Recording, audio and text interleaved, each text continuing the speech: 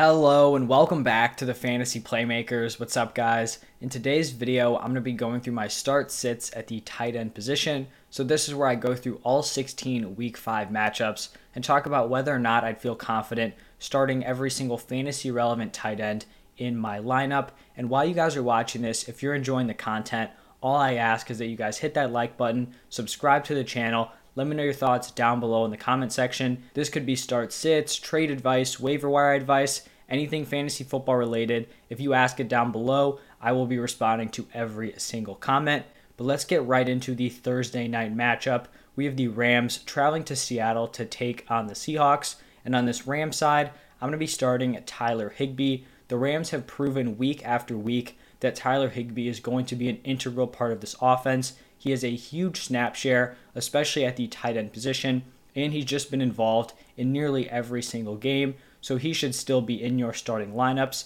On the Seahawks side, there's really just not much going on here at the tight end position. I believe Gerald Everett is dealing with a COVID issue. It seems like he's lined up to play here in week 5, but even if he is, he's still going to be on my bench. Then let's move on to Sunday, where we have the Jets taking on the Falcons. On this Jets side, really nothing going on with that tight end room. Tyler Kroft is probably the best option, and he's going to be a sit. Then for the Falcons, Kyle Pitts is going to be a start. He definitely hasn't had that ceiling that a lot of people were expecting, when they drafted him in the 4th, 5th, 6th round, but he's still getting a lot of volume and is a fairly safe play.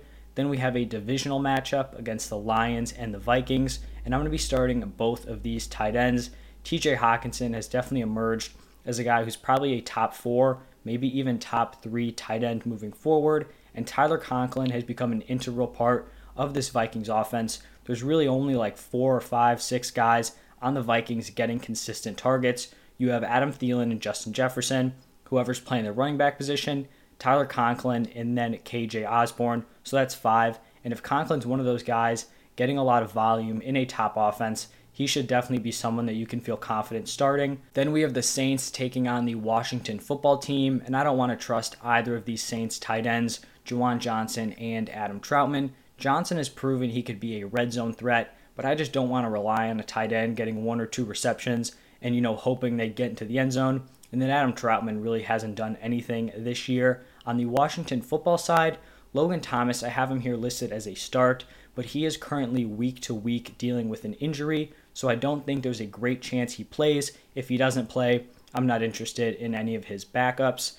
Then we have the Patriots traveling to Houston to take on the Texans. And even though Hunter Henry and Jonnu Smith have both been involved this year, they just haven't commanded enough volume for me to want to start them. I feel like at this point, they're basically just floor plays. I feel like the Patriots are going to run the ball a ton here against the Texans, and so I don't want to trust either of those guys. And then for the Texans, the Patriots have just shut down every single tight end they've matched up against, and Jordan Akins just really has no appeal this week.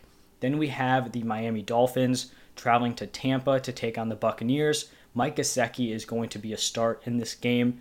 Going from Tua to Jacoby Brissett has just been fantastic for Mike Gesicki. He was not even looked at by Tua. Then right when Brissett comes in, he's just a target machine. I think the Dolphins are going to throw the ball a ton against this banged up Bucs secondary, so you should feel confident with him in your lineup. Then for the Bucs, I think it's unlikely that Rob Gronkowski is going to be back here in week 5. If he is, he's going to be a start. And even if he's out, I still just don't trust Cam Brate or OJ Howard. After watching that Sunday Night Football game, it is very clear the fall off they have between their tight end 1 Gronk, 2 Brate, or OJ Howard. So both of those guys are going to be sits. Packers Bengals is up next, and I was someone who really liked Robert Tonyan coming into the season. He was one of my favorite kind of later round tight end options, but at this point, you just can't trust him in your lineup. He's had 1 good week.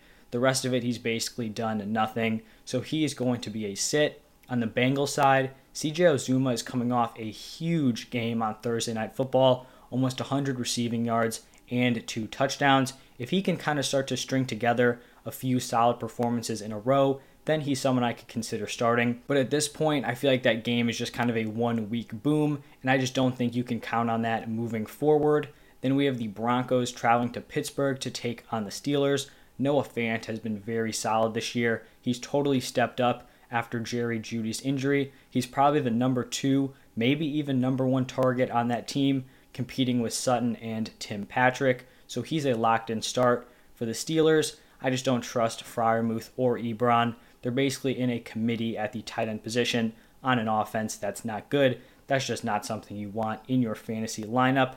Then it's the Eagles traveling to Carolina to take on the Panthers. And the Eagles have really started to get both Goddard and Zach Ertz involved in this offense. They've both seen a fair amount of targets and red zone opportunities. So I actually do trust both of these guys moving forward. On the Panther side, they really just have not been using the tight end position at all. So Ian Thomas and Tommy Tremble are both going to be listed as sits. Titans and Jaguars are up next, and I just don't want any of these tight ends touching my lineup. Anthony Firkser is the number one tight end with the Titans, but he wasn't even able to do anything with Julio and A.J. Brown out, so I have no faith in him moving forward. Then for the Jaguars, they did just go out and acquire Dan Arnold going into their Thursday night game. They used him kind of sparingly. He had 2 targets, 2 receptions, so he's someone who could kind of see some more work moving forward, but right now he should not be a starter.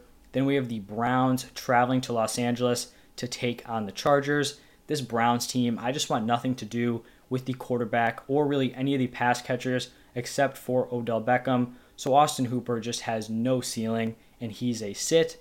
On the Chargers side, I was someone who really liked Jared Cook coming into the season. He's had flashes. He hasn't really put together any big games up until Monday Night Football. He played a huge role in that game, and he's someone who's kind of a fringe start, but still someone in deeper leagues that I would trust in my lineup.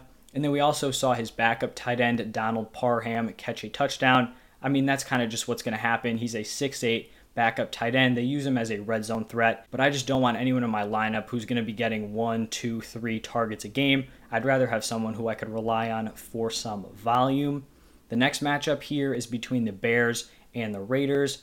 Bears offense, just terrible. Passing game, non-existent. So you just cannot trust Cole Kmet. For the Raiders, no brainer. Darren Waller has got to be in your lineup. He's the number one target on that team, so he should continue producing moving forward. Then we have a nice divisional matchup here between the 49ers and the Cardinals. Even though George Kittle hasn't really had that ceiling we were expecting coming into the year, he's still someone that you cannot bench. And then on the other side, Max Williams was kind of a fringe guy here between a start or a sit. After putting up a goose egg in week 1, he's been very involved weeks 2 through 4, so I did list him as a start. This is just a very explosive Arizona Cardinals offense, and you're going to want as many pieces of that offense as you can get. So Max Williams, deeper leagues, 14, 16 team, he could totally be a solid start.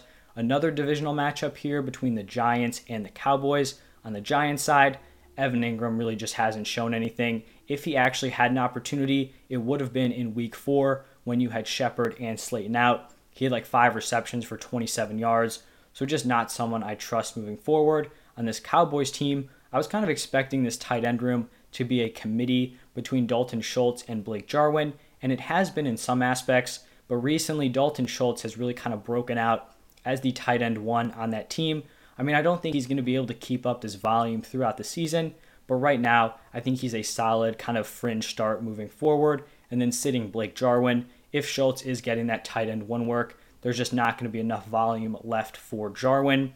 Then for Sunday Night Football, it's the Bills traveling to Kansas City to take on the Chiefs. Dawson Knox for the Bills has got to be a start. 4 straight games of solid fantasy production. He's a red zone threat, and I kind of talked about it with Max Williams. This Bills offense, very explosive, and you're just going to want pieces of it. If you're going to have these kind of fringe tight ends, you want them to be on good teams because they're going to have that touchdown upside. And then for the Chiefs, biggest no-brainer in this video, Travis Kelce locked into your lineup, even though he had a down week 4. That's going to happen when Tyreek Hill goes for 11, 180, and 3 touchdowns. And then we have our final game of the week here with Monday Night Football, Colts-Ravens. Jack Doyle is going to be a sit. He just hasn't gotten enough work on a consistent basis. And this Colts offense is just very conservative. They want to run the ball. They're not going to put a ton on Carson Wentz's plate. And that just doesn't help the pass catchers.